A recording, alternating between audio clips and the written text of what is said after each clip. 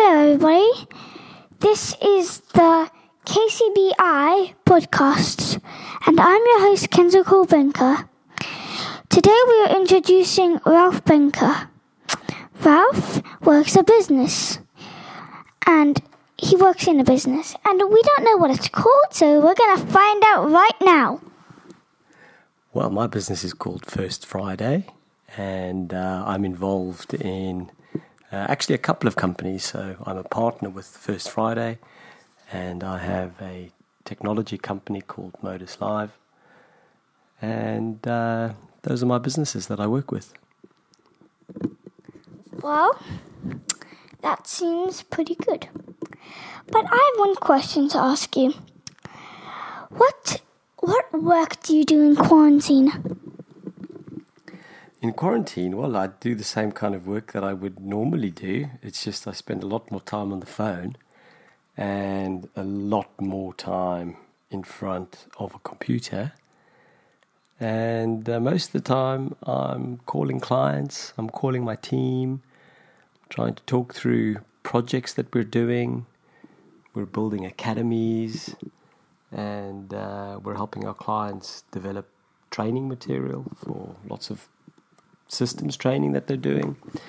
And we're also doing, I can speak louder, we're also doing lots and lots of work to help people understand how they can deliver training better in virtual online academies. And that's something that I'm working on a lot at the moment.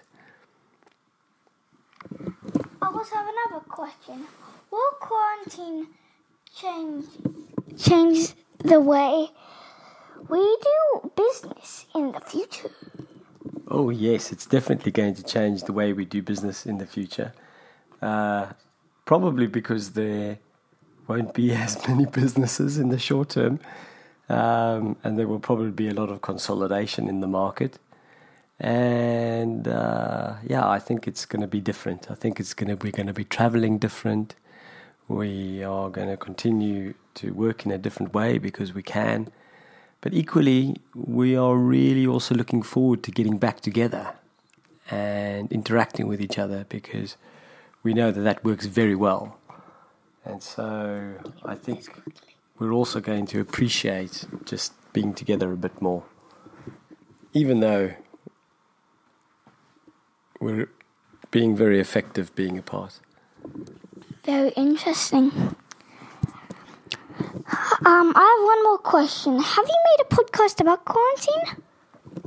Well, I did make a podcast about contact tracing, and that was with a guy called Gester Palmerson, and he leads the police task force for the Icelandic police force, and he was tasked with going to help track down all the people that may have been in contact with folks that had COVID-19. That's why they call it contact tracing. That was a very interesting podcast. Did you listen to it?